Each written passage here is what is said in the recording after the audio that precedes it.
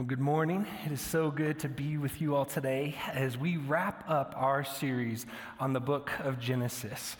And as we dive into this story, I just want to know if I'm the only person who's had this experience. And so if you would be willing, I would actually love for a little participation here. You can be honest. But have you ever had one of those moments where you have been, let's say, you're about ready to go to bed at night, your head is hitting the pillow, you're about to fall asleep, and as you were falling asleep, some memory just, bam, comes straight into your mind, and it's one of those embarrassing moments of your life that you wish you could undo, but for whatever reason, it just flashes into your face and hits you in the face, and all of a sudden you can't sleep for the rest of the night, and you're up for the next half hour, just thinking about this thing you did when you were 14 years old that you just can't let go of. Anyone ever had that experience, or is it just me? Okay, one person's honest, two people are honest. Okay, I know some, all right, yeah, there, now hands are up. Yeah. What is that? That's awful. I hate those moments. I don't understand why they happen. I wish those moments, those embarrassing stories from my life kind of function more like my phone, where if there's a picture or a memory that I could just erase or cut or edit or snip that out so I don't have to face those moments. There are a lot of moments in our life that we wish we could edit, erase, or get rid of. Most of them, if we're honest, have something to do with our parents when we're a teenager in some way that they embarrassed us. And parents just have this ability to embarrass us. I don't really know how they have this knack for it. But one of those stories for me is when I was about 13, 14 years old. I was in 7th grade, and I was with my mom and one of her friends, and we were walking into Target after school. Now, what you need to know about my mom's friend is that she called herself my parole officer, kind of as a joke, because I got in trouble a lot. And so it was a way she could tell my mom that, hey, I'm going to help you out with this kid because he's a little bit of a heathen. But secondly, she loved to call me my parole officer because every time I would introduce her to my friends, she would say, hey, I'm Paul's parole officer. And then I'd have to explain the whole thing about how I don't actually have a parole officer, but she would just embarrass me that way. Well, this particular day, we're going into Target, and as we're getting out of the car and walking into Target, I happen to see Hannah Clayton. You don't know Hannah Clayton, but when I was in 7th grade, I had a massive crush on Hannah Clayton. And so she's getting out of the car, she's going into Target with her mom, getting out of the car and going into Target with my mom and my parole officer, and I make the mistake of waving hi to her, which immediately my mom and parole officer pick up on there's something going on here, and so they ask me, hey, do you want to go over and say hi? With my mom and my parole officer? Absolutely not. No way do I want to go say hi to the person I have a crush on with you two, which was the second mistake I made that day, because parents have this sixth sense. It's like sharks smelling blood in the water. When they know their kid is embarrassed, they just have it, they're going to lean into that moment. And so picking up on my embarrassment, I know I don't want to go talk to Hannah Clayton with you guys. My parole officer asked, it's so weird to say that, my parole officer didn't actually have a parole officer, I need you to know that, but my parole officer asks and says, hey, are you embarrassed of us? Oh, young Paul, 14 years old, did not know in that moment to say, no, I'm not embarrassed. Because the moment you say you're embarrassed, it's like a dare. It's like a dare for them to step into. And so I say yes, and immediately, without hesitation, I don't even know how they synchronize this, but my mom and my parole officer take hands, look at me, look at Hannah Clayton, and start skipping down the parking lot singing Elton John's 1994 classic, Can You Feel the Love Tonight? Leaving me just mortified. It is the only time in my life that I think I prayed, God, would you just take me? I don't know where I'm going, but I just need to not be here in this moment. It was so embarrassing.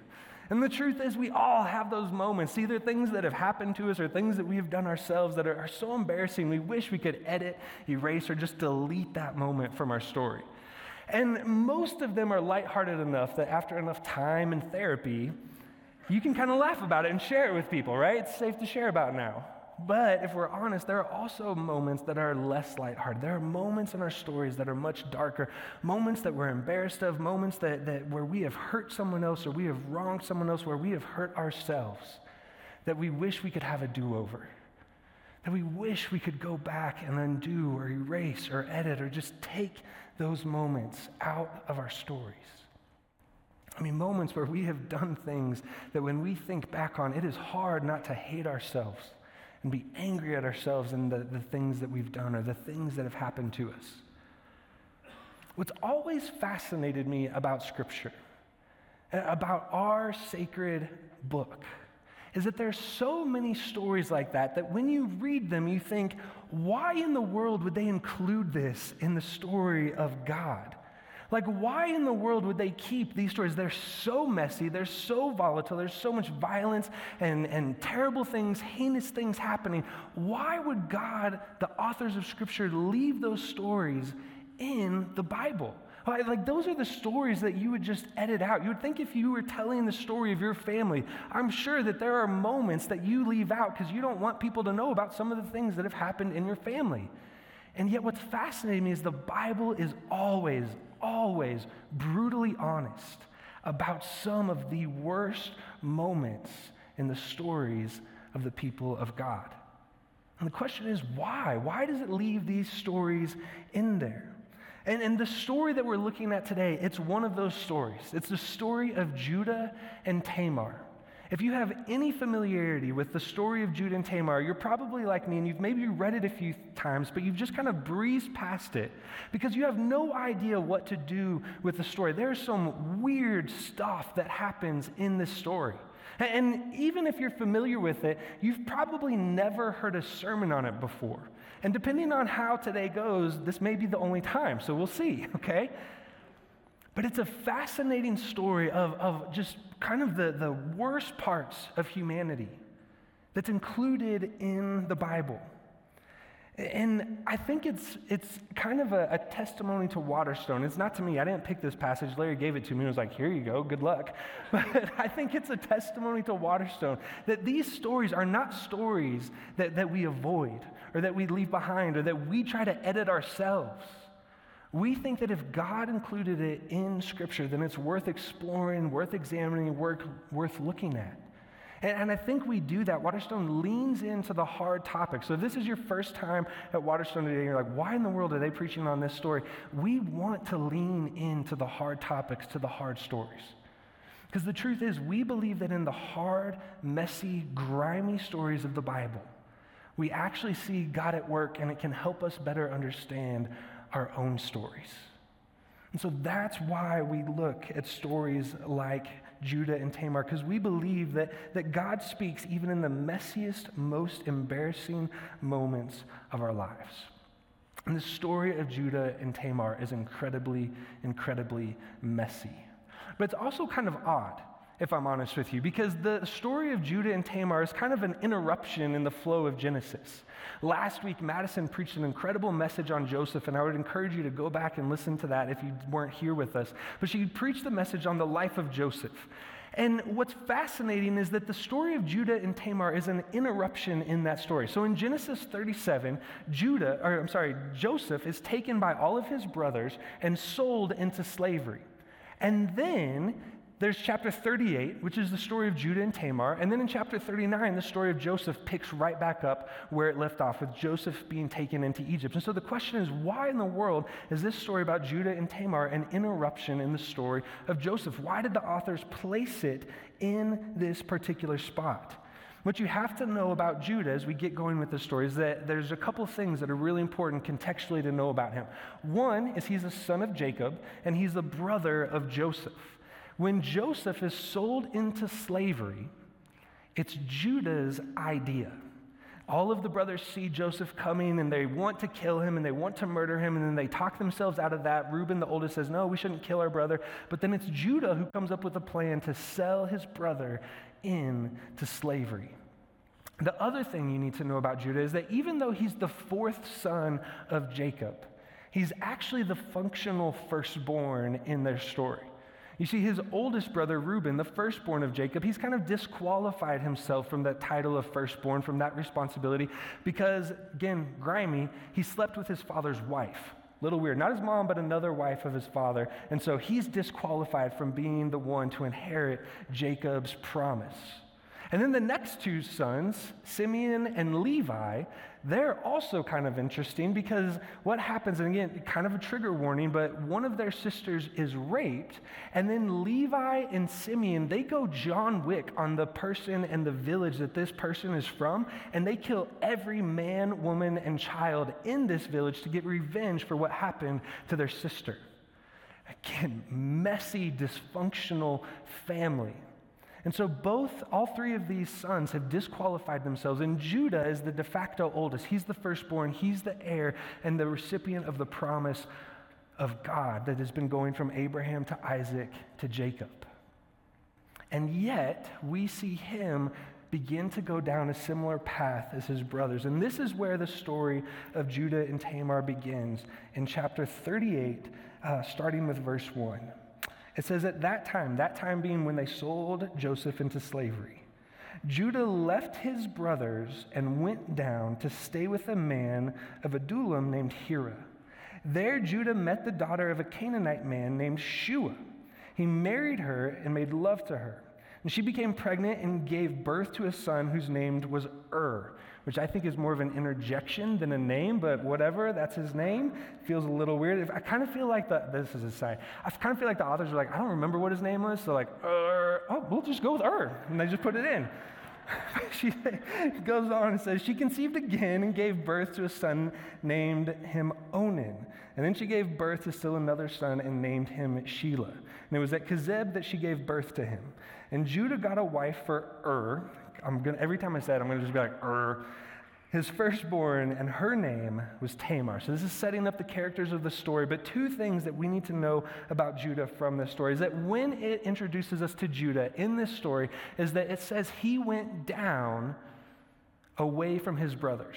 And if you remember last week when Madison was talking about Joseph, when he is sold into slavery, it says that he went down to Egypt. And Madison did a great job explaining that any time in Genesis it says someone went down, it is that they are leaving God's presence.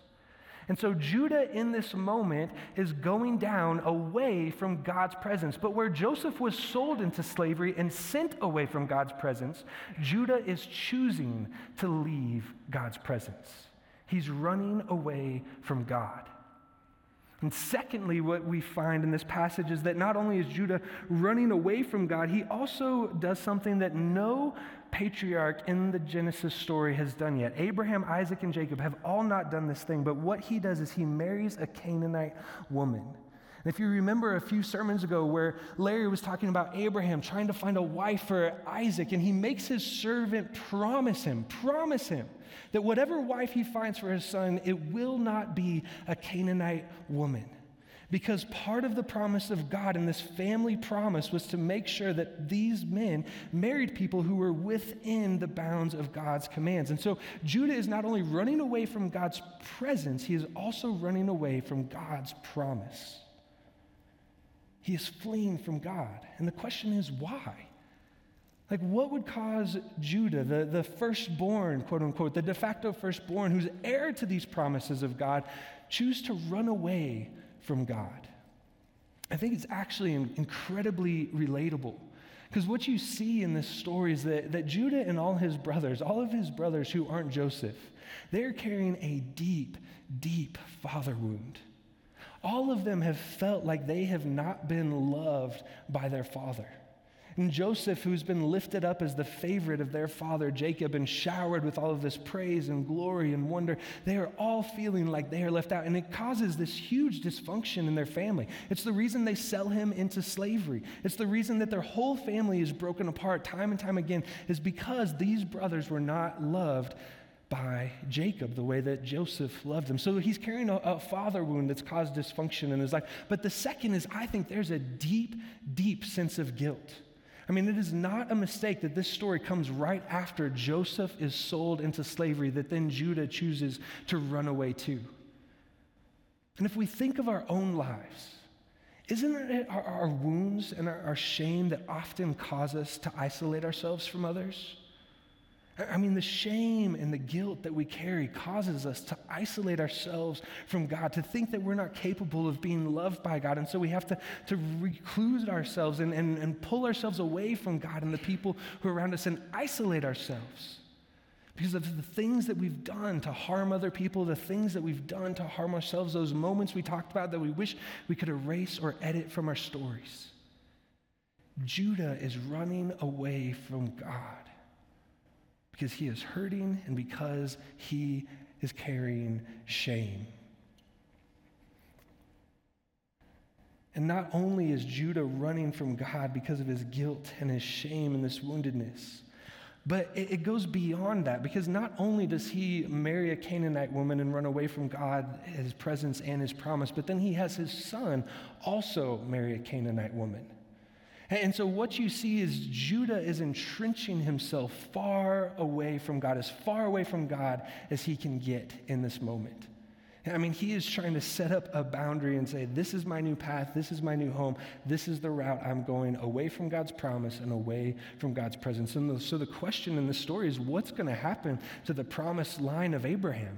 Because 3 sons have already disqualified themselves, and it looks like the fourth is beginning to do the same thing. And then the story continues. And in verse 7, it says this, "But Judah's firstborn, was wicked in the sight of the Lord, and so the Lord put him to death." No trigger warning there. Just he was bad, so God killed him. And then it goes on and says, "Then Judah said to Onan, 'Sleep with your brother's wife and fulfill your duty to her as in the law to raise up offspring for your brother.'" Now, if I die, I so hope that the first thing my dad says to my brothers is not, "Go sleep with your brother's wife." Like, what in the world is going on here? So we have Judah running away from God. He has 3 sons. His oldest son is wicked, so God kills him, which doesn't give us any kind of context for why God does that or what he's done to deserve that. And the next thing we have is that Judah says to his next son, Onan, "Go sleep with Tamar, your brother's wife." What in the world is going on? Well, I'm glad you asked, because what is happening in this story has something to do with ancient Mesopotamian law. Anyone familiar with ancient Mesopotamian law? Nope. Okay, I wasn't either, so don't feel guilty at all. But are you excited to get a little lesson in the lawyering and lawing of ancient Mesopotamia? Anyone excited with me for the next 2 minutes? Yeah? Okay, got one? All right. So this is what's happening in this story, and it's weird. For our Western eyes, it doesn't really make sense. But in this patriarchal culture, where women really were dependent on men for their sustenance, for their safety, for their security, if a childless woman becomes a widow, then she is one of the most vulnerable people in that society. And as one of those vulnerable people, the society had to figure out, okay, how do we protect women who are childless widows, who have lost husbands because they have no prospect for someone wanting to marry them again. They have no children to take care of them in their old age, and so they have really no future, and someone has to take care of them, so what do? And so their solution, as weird as it might sound to us, was to have, if the husband who died had a brother who was an eligible bachelor, then he could marry his brother's wife and have a child with her and continue the family line. It was a way to make sure that the brother's line continued, and it was also a way to make sure that the woman was protected. And so what Judah is saying to Onan is, hey, it's your responsibility now to take care of your brother's wife, to try to have a son with her, and to make sure that she's taken care of in her old age. It's our family's responsibility, which Onan is kind of willing to do. He's willing to marry her, he's willing to sleep with her, but he's not willing to conceive with her and to have a child. And so this is God's response to Onan's actions. In verse 10, it says, "What Onan did was wicked in the Lord's sight, so the Lord put him to death." Now, we're about 5 or 6 verses into this story, and God has killed 2 people, and a brother has slept with his wife. These are the stories that, if I'm honest with you, when I read them, when I come to these stories and I see God killing people, it doesn't make sense to me. And these are the kind of stories that when I read them, I kind of just want to push them to the side and pretend they didn't happen, because I don't know what to do with them. Because how does it jive with the Jesus we see in the New Testament, who's loving and compassionate and cares for people and come alongside them to redeem them? How is that the same God as the God in the Old Testament who kills people when they upset him? Like, what is God doing in this moment? I mean, it seems like, if I'm honest, like God is just volatile. That he's just looking for an excuse to kill people who are doing bad things and just take them out. How can God be loving and just when we see stories like this one? They never sit well with me. And I've said it before, but so many times it feels like to me that the God of the Old Testament and Jesus, they just don't make sense. It feels like the God of the Old Testament, it becomes Jesus after he's gone to a really good therapist and kind of worked all of his issues out, right? And he's become a better God. So we have to examine what's going on in this story, because in this age when we're trying to understand who God is and how he could do these things, when we come to these stories, if we don't come up with answers, then these are the kind of texts that cause people to just walk away and say, I'm out. If this is what God is like, then you can have him. I don't want a God like this. I don't like a God like this. And again, we have to dive a little deeper into this story to understand the context of what's happening, because it doesn't make sense to our Western eyes. And see, what you have to understand about what Onan was doing is that in this society, what was happening is called Levirate marriage. And so as Onan marries his brother's wife and tries to give her a son but refuses to, what is happening in this story? What's going on there? Well, I mentioned earlier that there's this inheritance for firstborn in the stories. And in fact, in these cultures, the firstborn always received a double portion. They call it a double portion of the inheritance of their father. So, for the instance, in Judah's family, as and Onan and Shelah, the three sons, when Judah died, then would be able to receive 50% of the inheritance of his father, and then his other two brothers would each get 25%. With out of the picture, then that means that Onan is now the oldest and the firstborn. But now the inheritance is only split between two people, not three. And so he goes from inheriting 25% of his father's wealth to 66% of his father's wealth. But if he has a son with Tamar, then that son and Tamar replace in the family tree, and they would be subject to that firstborn inheritance. And so Onan would go from that 66% and get his inheritance cut back to 25%. Now, I am terrible at math, but even I can see that is not a good deal. Which is why in that culture, if you did not want to go through with this Levirate marriage, you could go before the town council and you could opt out. You could go before them and declare that you were absolving yourself of this responsibility. But Onan doesn't do that. Onan, to everyone else, says that he says that I will take this responsibility. I will continue my brother's line. I will care for Tamar. But in their home, he is ensuring that she will never have a child. And so you see, Onan is willing to use Tamar for his sexual gratification while he is stealing her social security checks. And God sees this, sees that it is wicked, and takes action. So we come to these stories of God in the Old Testament that make us uncomfortable, and if we're honest, there are times where we see God and we do not like the God that we see. And he can seem very vengeful and angry and unjust. But what you have to understand, in this moment, God is the only one who sees what is happening and the only one who is capable of protecting Tamar. See, what we see is that God takes the vulnerability of women very, very seriously. That it angers God when they are used for sexual gratification. See, what Onan did was use a person, take away her image of God that she was created with, and use her to gain wealth and his own pleasure.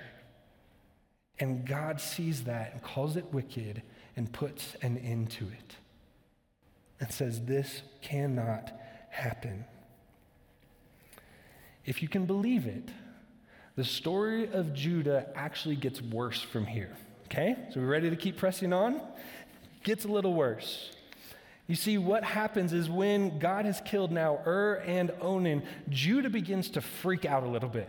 He's like, my 2 sons have just been taken out. They've just been killed. And he superstitiously begins to think that maybe it's Tamar. Maybe she's doing something wrong. Maybe superstitiously there's something wrong with her. And so even though he has a 3rd son named Shelah who would be next in line to take Tamar and to marry her, Judah's kind of like, I don't know if that's such a good idea. So Tamar, why don't you just go back and live with your father and in his household and let him take care of you and figure out what's going on. And then maybe when Shelah's older, then you can marry my 3rd son and we'll kind of work it out and we'll just figure out the details later. But what Genesis tells us is that he has no intention of honoring that promise. And so he essentially sends Tamar away, absolves himself of the responsibility to care for her, and forces her to be a widow who will be isolated and have no future, no one to take care of her. And some years pass and nothing changes. And the only things that we're told about these years passing is that 2 things happen. One is that Judah's wife dies, and so he goes into a season of grief and bereavement. And even though the years have passed and Shelah is now old enough to marry Tamar, Judah has still not allowed Tamar to marry his 3rd son. And so Tamar begins to kind of formulate this own plan. In desperation, she tries to figure out a way to save herself and to redeem herself and to give herself a future. And so she learns that after Judah has become a widow and been through a season of grief, that he's going to a festival where he's going to celebrate with all of his friends. And she knows the way to the festival. And so she dresses herself up like a prostitute and waits for Judah as he's on his way along this road. Judah comes upon her, and he's filled with desire. He doesn't know or recognize her because she's veiled herself. He can't recognize who she is. And so he propositions her. He asks her if she's willing to sleep with him, but he has no money to pay her. And so they bargain and they haggle, and he ends up giving her his cord and his signet ring and his staff. Basically, for our kind of common vernacular, it's his ID and his credit card account. And he says, you can take these, and then after we've done our stuff and I go back and get some money, then I'll pay you later, and you can give those things back to me. Only when he sends a servant back to pay her, she's no longer there. And embarrassed and worried about becoming a laughingstock and people knowing what happens, he says, don't go around asking for her. Don't try to find her. Like, it's fine. She can just have those things. We'll pretend it never happened, and I won't pay her and won't worry about it. A few months after that event, Judah gets word that Tamar is pregnant. One of his friends comes to him and says, hey, you remember Tamar, your daughter-in-law, who's been living as a widow waiting for Shelah, and technically she's engaged to Shelah. She has been living a promiscuous life of prostitution, and she got pregnant. And Judah loses it. I mean, he is infuriated. And he responds and he says, bring her out to me and burn her alive. I mean, aside from just the hypocrisy, right? I mean, of trying to condemn someone who's guilty of the same thing that he is guilty of. It's also a very good thought out scheme on Judah's part, because what he's saying in this moment is that, hey, here's my chance. I can get rid of Tamar once and for all. I don't have to deal with her anymore. We'll just burn her and be done with her. And I think it's an important moment in the story just to take stock of Judah's character and just remember some of the things he's done. So Judah's one of the brothers who wants to kill his brother, but is talked out of it, and then decides to sell his brother into slavery, lies to his father about it, sending his father into a deep grief and deep depression, and figuring out that didn't actually solve his father wound. He decides to leave and flee God's presence, marries a Canaanite woman, raises 2 evil sons, sleeps with his daughter-in-law, thinking it's a prostitute, gets her pregnant, and then condemns her to be burned alive. I mean, not a great guy by any stretch of the imagination, and that's putting it very, very mildly. And we have to ask ourselves, how did Judah get to this place? I mean, how did he go from being the inherent de facto firstborn of his family, the heir to God's promise and his promised land, to this? I mean, the choices that he has made are deplorable. And this is where the story picks up in verse 25. As she, being Tamar, is being brought out. As Tamar is being brought out to be burned alive, she sent a message to her father-in-law. She says, "I am pregnant by the man who owns these." And then she added, "See if you recognize whose seal and cord and staff these are." Which I think is an absolute baller move. like this woman is about to be burned alive and says, "Hey, look in the mirror. These are your things. You've done this. You want to condemn me, then you have to condemn yourself." And Judah recognized them and said, "She is more righteous than I, since I would not give her to my son Shelah." And he did not sleep with her again. You see, when Judah sees his belongings that Tamar has sent, it's as if someone holds up a mirror to his face and says, "Look at the kind of man you have become. Look at what you've done. Look at how far from God you have run." And what's remarkable in this moment is instead of denying or continuing to run, Judah instead repents. And he not only says that she is more righteous than I, the actual language in this text is that she is righteous, not I. Judah is recognizing how deeply he has sinned, how far from God he has run, all because of Tamar's courage. He sees that she is righteous, he is not, and so he repents. And the story finishes with this interesting last little tidbit about how from this event in their lives, we'll just call it that in case there are any young people in the room, from this event, Tamar has two sons, twin boys, Perez and Zerah. And then it ends. And then it picks back up with Joseph being sold into slavery, going into Potiphar's house, and that's the end of the story. And I think before we go much further, there's something that has to be done, because I think there are too many times, if you're familiar at all with this story, the only thing that we have probably heard about this story is about how Tamar tricked, deceived, and seduced her father-in-law to sleeping with her, and that was wrong. And while to our modern ears that sounds like a terrible situation to happen, there are a lot of things going on in the text that are actually trying to absolve Tamar and say that she is the heroine of this story. She is the one who causes Judah to repent. And someone last night, I'm going into this because someone was trying to push it, and I didn't go into all the details last night, but I think it's so important for us to understand what Tamar does in this moment. You see, the first thing you've got to understand is it's very important to the story that Judah is a widow when Tamar does these actions. Because technically, when Judah has become a widow, when he is no longer married, then he is actually eligible to step in to the Levirate marriage and save Tamar. It is now his responsibility. He is someone who's able to do that. And so she's actually going according to the law. But the second thing that's fascinating is you would expect a person like Tamar in this story to be something that people would want to kind of sweep under the rug and pretend never happened. And yet Tamar is named throughout Scripture again and again and again in positions of honor. In fact, at Ruth and Boaz's wedding in the book of Ruth, she is named in a position of honor. David, King David, and his son Absalom name daughters Tamar as a sign of respect for what she's done.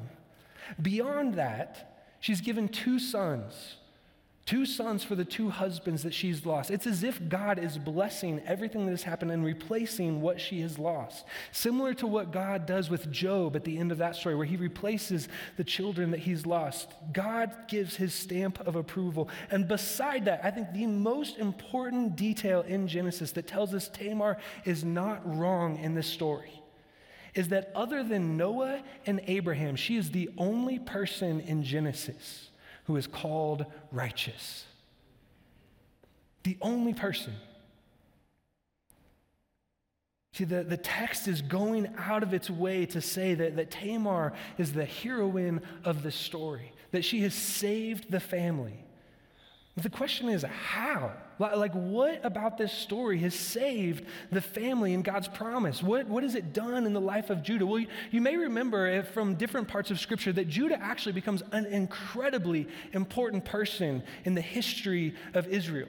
In fact, it's from Judah that we have the line of kings. Judah is one of King David's great ancestors.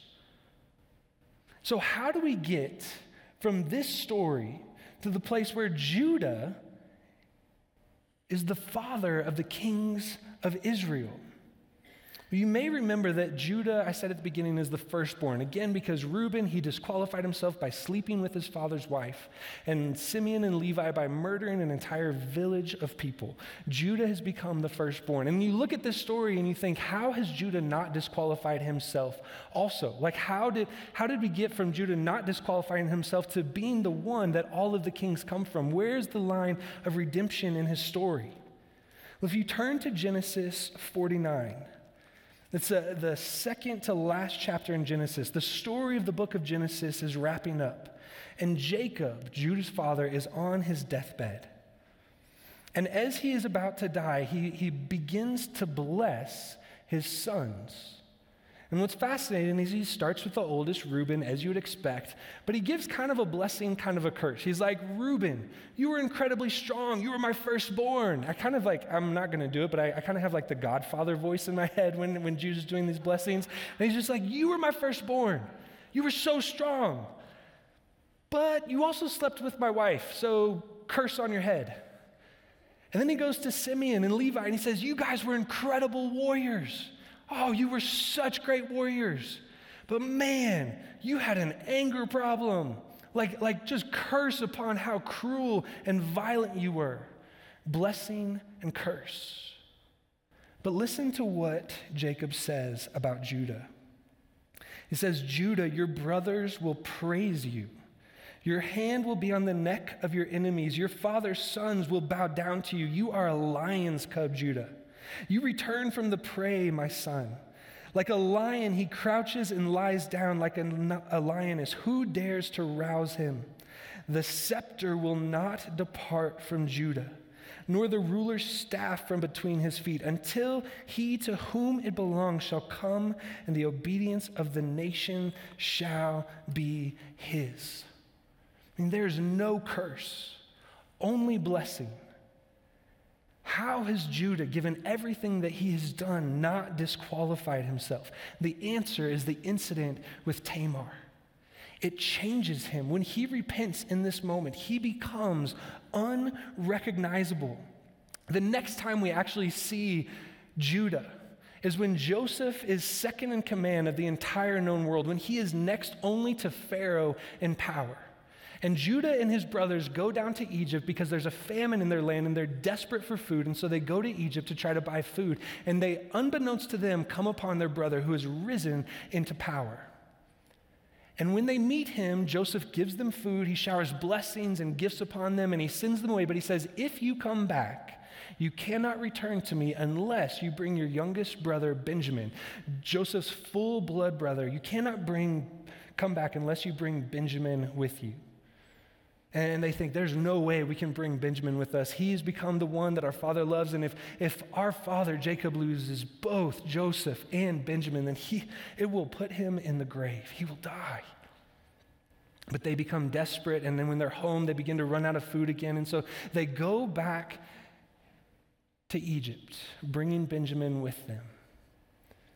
And Joseph kind of sets up this situation to kind of replicate the situation that had with him. And he places some of his possessions on Benjamin's. And so when Joseph goes to find out who's stolen from him, he finds Benjamin to have stolen his possessions. And so he brings the brothers back and he says, how dare you do this to me? How dare you disrespect me? Your brother has stolen from me. You must leave him here and he will be my slave, but the rest of you can go free. One of the brothers steps forward and says, we can't. We cannot leave our brother here. Take me instead.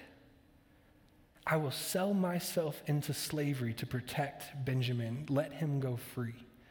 And that brother is Judah. The brother who sold his brother into slavery is now willing to sell himself into slavery to save his brother, to stand in the gap. And in this moment, it breaks Joseph. I mean, it says that he just begins to weep uncontrollably. He sends all of his attendants away. He reveals to his brother who he is. This is the moment that begins the reconciliation process for all of the dysfunction of Jacob's family and his sons. Judah, because of Tamar's courage. Judah repents and changes and is the catalyst for redemption in the story. You see, when we come to these stories, these messy, dysfunctional, grimy, nasty stories, what we see is that this story actually in many ways perfectly summarizes the entire point of Genesis. That in the midst of our stories, in the midst of the chaos of our stories, God is at work writing his story of redemption. That in the midst of the dysfunction and the evil, God is transcendently above those things, but intimately involved in them, working out his plan of salvation. Because that is the kind of author God is. God is an author who does not edit or erase or delete part of our stories, but redeems the worst moments of our lives. That in the midst of our failures, God can have his greatest victories. You see, what Judah learned in this story is that you can run from God, but you cannot outrun God's mercy and grace. That all of the moments and stories of our lives that we wish we could go back and do over and edit and delete and erase are actually the very moments that God can utilize for our redemption and our salvation. So you can imagine that Judah and Tamar would wish that this story would be erased from history. I mean, could you imagine sleeping with your daughter-in-law and having that story be read for generations and for thousands of years? And yet the very things that we wish we could edit or erase are the very things that God chooses to highlight. Because thousands of years after this story, when Matthew writes his story of Jesus, he says in Matthew chapter 1, this is how he chooses to begin his book. This is the genealogy of Jesus, the Messiah, the King, the son of David, the son of Abraham. Abraham was the father of Isaac, Isaac the father of Jacob, Jacob the father of Judah, his brothers, Judah the father of Perez and Zerah, whose mother was Tamar. See, the very stories in the Bible that we think should not be there are the stories God chooses to highlight because they bring us our salvation in the Messiah, Jesus Christ. They are the source of grace and mercy for all of us. You see, Judah found out that God's grace was sufficient for him. And I don't know about any of you, but when I look at my story, there are plenty of things I wish that I could do over. Thankfully, none of them have involved selling my brothers into slavery or trying to burn my daughter-in-law. I don't have a daughter-in-law, but burn someone alive, anyone alive. Right? They're horrible moments. And yet God's grace is sufficient for even the darkest moments in these stories. And so God's grace is sufficient for you and for me. I never do this, but if there's anyone here today that thinks that they have been running from God and has not stepped into the story of God's grace, into the story of God's redemption, I would encourage you to do so. Because it is when we join our stories to God's story of redemption that all of the moments we wish we could erase and do over and edit and delete can be redeemed and repurposed. That our brokenness, our wounds, and our shame are healed. See, this story of Judah and Tamar is our story. It's the story of our family, of our faith. Because just like Judah, we have Jesus, our brother who Scripture says was willing to give himself up on our behalf. That is God's grace. And as we wrap up this story in Genesis, and as we come to a close on this story, there's a poem that I've been sitting with for the last few weeks as I've reflected on the story. It's a poem that was written by someone named Michael Stalkup, who's a great friend of mine, and he is actually one of our global partners. And this poem, I think, just perfectly encapsulates some of what's going on in the story of how God works out redemption and grace in our lives. And so as we contemplate that truth, as we sit in this story, I would like to invite Michael up to share this poem with us called Our Family Tree.